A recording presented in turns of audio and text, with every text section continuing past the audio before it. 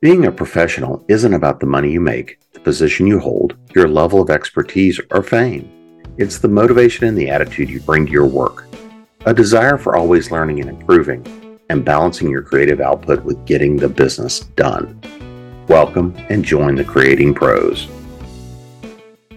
Hi, and welcome back to Creating Pros. I'm your host, Jim Nettles, and this week I am just back from a convention in Winston-Salem, North Carolina, where we were talking a lot about AI, art, craft, writing, talked a fair amount about some of the different types of writing, publication, markets, things like this. And on Saturday night, I had the privilege of hosting and moderating a panel with John Hartness of Falstaff Books and the one and only John Scalzi, where we dove in and talked about professional writing organizations. And I will tell you, there's nothing like having a party like that at 9 o'clock on a Saturday night. And we had a lot of really interesting things come out of the conversation. When you start talking about writing and organizations and how a lot of the industry works, it can get kind of dry, right? It can get a little boring in trying to go in and talk about what does it mean? Well, we actually had a pretty fun and engaging conversation because we were looking at what are the benefits of organizations, what kinds of different organizations are out there, how do they work, what are the benefits of them, and even what are some of the challenges about being a member and working with these organizations. So, of course, John Scalzi is creator of the Old Man's War series, as well as a lot of the other modern science fiction, and is a former president of SWFA. And so when we talked about organizations like SWFA, Science Fiction Writers of America, or the HWA, the Horror Writers of America, we even talked about RWA and the Romance Writers of America. These kinds of organizations that bring a lot to their members. They bring organization, they bring continuing education, they bring a lot of resources.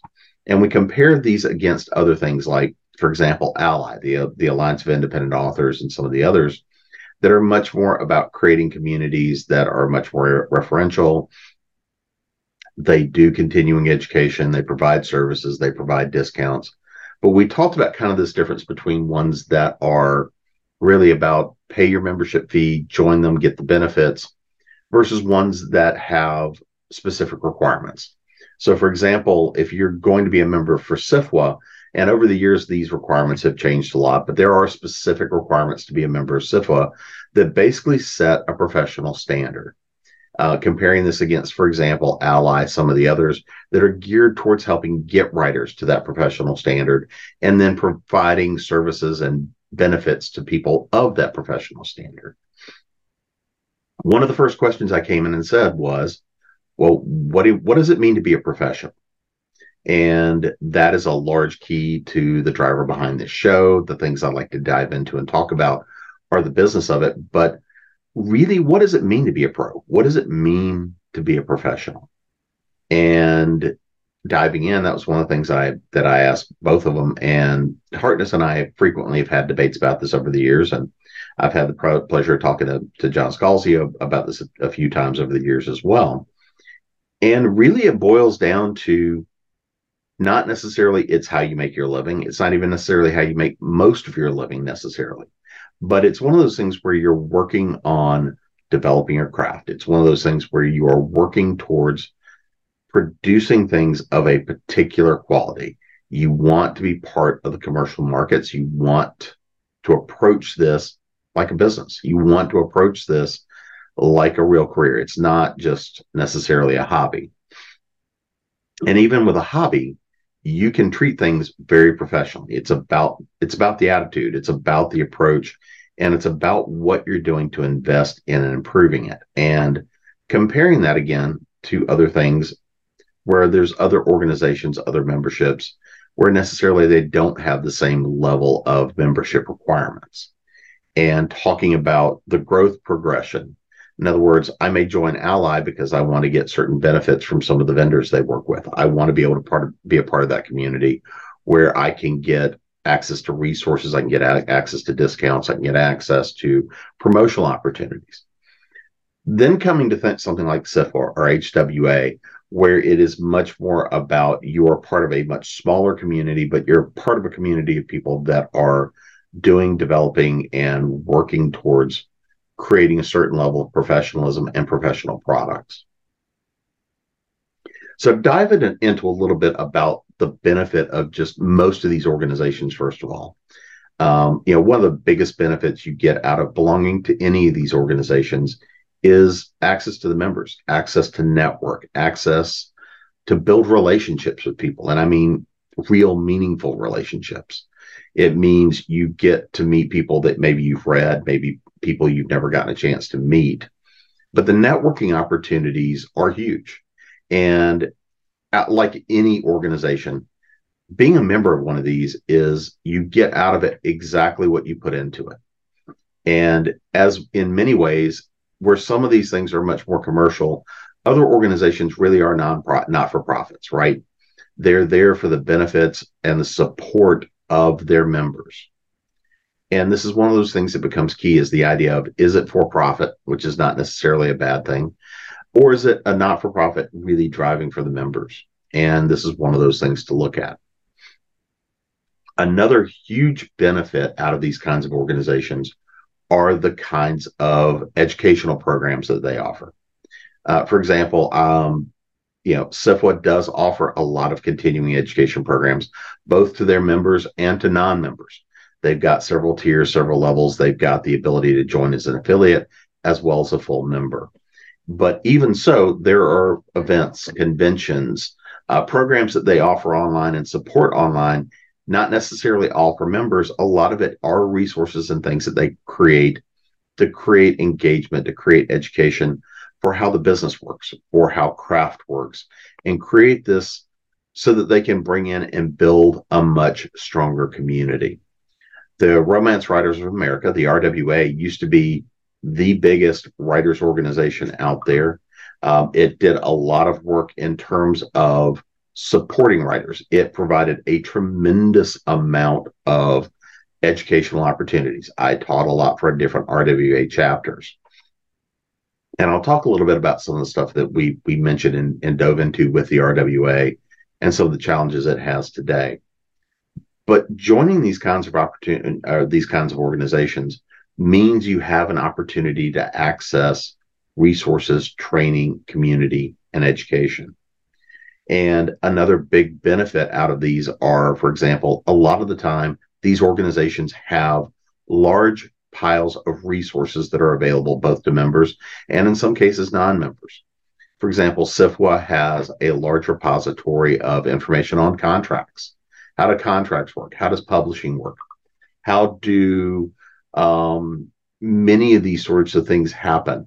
For example, I was one of the contributors to the legacy kit for SWFA, which is an access kit that helps you build out a repository so that you know what your intellectual property is. You've got something that allows you to manage contracts. It allows you to manage, for example, let's say somebody comes in and offers you a movie contract, a book contract, audiobooks, things like this. Well, it lets you manage that catalog in a way that it's faster and easier to sign and get contracts and show the value of it.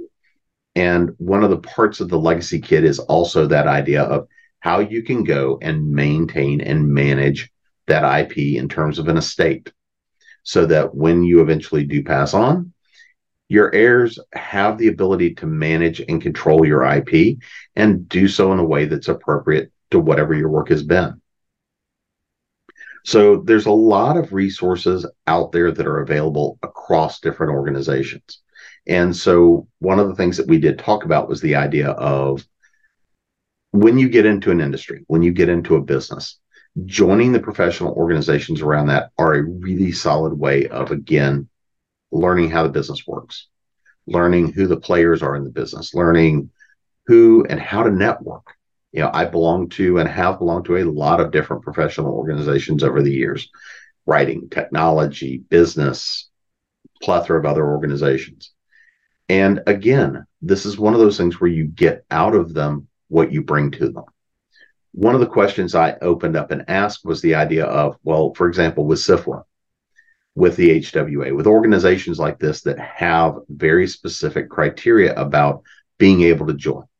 For example, SWFA's criteria to join as a full member really are not that strong. I mean, it really is fairly simple and straightforward now, where really all you need to do is have $1,000 worth of provable sales in the science fiction or in the general genre fiction.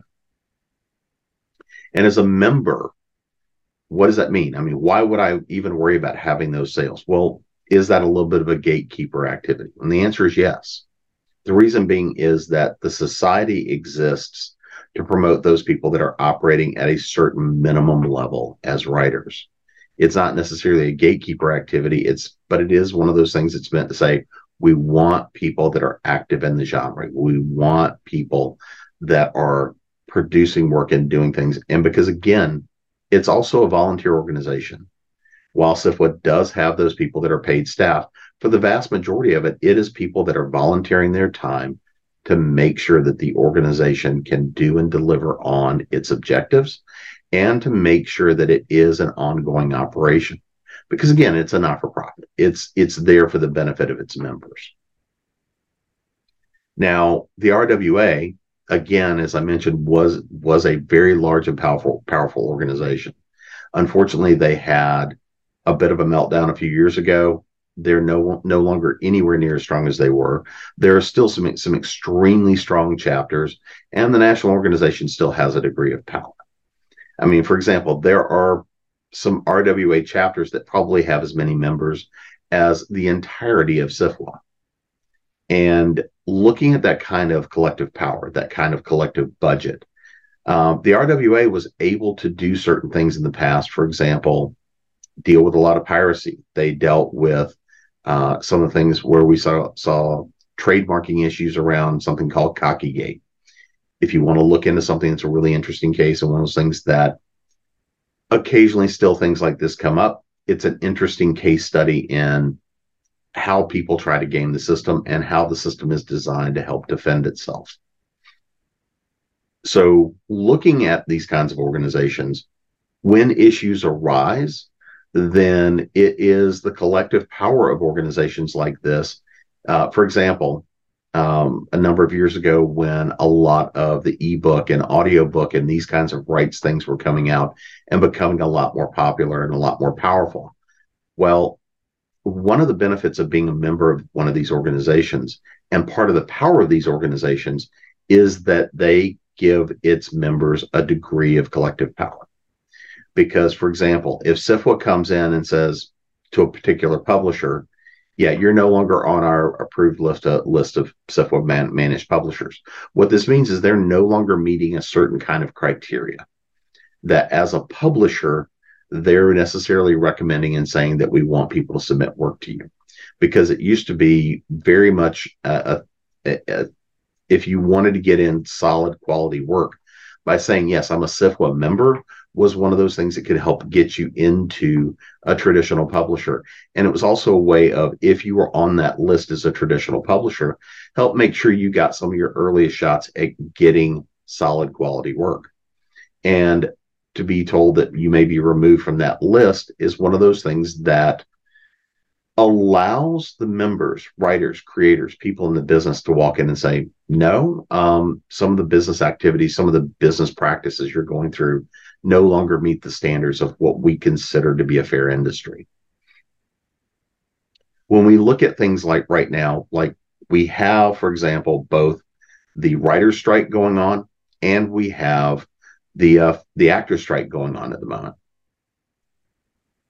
I have a lot of internal conflict in many ways about how unions work, the power of them, and how and when they get used. But when we look at the fact that most creators are, in a large extent, freelancers, the power of the individual freelancer is very limited. Belonging to these kinds of organizations gives a degree of influence, power, and it also helps you understand what's happening in the business and the industry.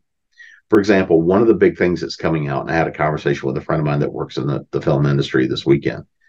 He's currently sitting sidelined. He's basically talking about having to go deliver, do car shares, do whatever it is to keep himself going while the strike is going on, because during the film industry, everything is shut down. I've got a number of big events that are coming up that typically would have a lot of actors, a lot of people from the film business at them. And as long as the strike goes on, those people are not going to be able to really make appearances. We think of actors as, making large paychecks, but the truth is most actors, most people in the entertainment industry don't make that great of money. It takes a lot to break through, and it takes a lot of luck to get there to be one of those people that really makes the significant paychecks. So you have to consider, for every show that's shut down right now, every one of them is at risk for show being canceled. The last time we had a writer's strike, the last time we saw this go on, we saw a lot of shows die because they didn't have the film work, they didn't have the actors, they fundamentally didn't have the programming, and anything that was kind of on the bubble, it was easy to kill them. And a couple of things that we see going on right now, it really make this trial really worthwhile. When we look at it from a writer perspective, there's been a lot of things going on around streaming and the ability to pay residuals to writers. Streaming is one of those places that is a big challenge to this day, much like in the earlier days, writers used to not get residuals for writing for TV shows. Actors didn't either. That was one of the changes that came about. Right now, one of the biggest hits in the film industry, in the entertainment industry, that everyone is arguing about is that the film industry has come in and said that if you've ever been an extra, if you've ever been a likeness on film, we can now just take you, scan you, and turn you into a virtual avatar, and we don't ever have to pay for an extra again. This is really problematic because, number one, most extras barely make minimum wage. If you see somebody in the background of a show, a lot of the time that's people that are there. They just want to be on film, or they're trying to break in the industry. There's a lot of reasons people do extras work. I have a lot of friends that do extras work as a part of supplementing their acting careers. And the knowledge that you could have somebody in the background and then all of a sudden we don't need extras anymore. Is it a nominal cost savings for productions? Absolutely. But the idea that somebody could now take my likeness and say, yeah, we now own your likeness, you don't, is a big challenge. If we look at things that came down and went through, for example, when Disney acquired certain catalogs, for a period of time, they tried not to pay the writers for the catalogs they acquired because they said, no, we bought those. We don't have to pay those royalties anymore according to the contract.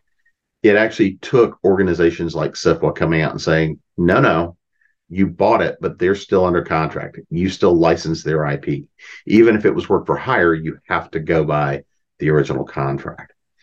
And it is the power of organizations like this that while you may not get into a full-blown legal battle with Disney or something like that, you can come and highlight to those kinds of organizations that, no, you really still do have to act ethically.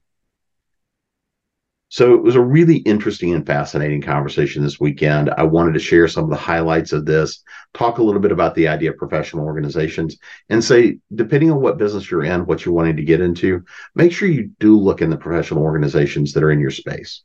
Look and see kind of how you can support them and how they can benefit you, how you can become part of that community, and ultimately how you can continue to grow your business.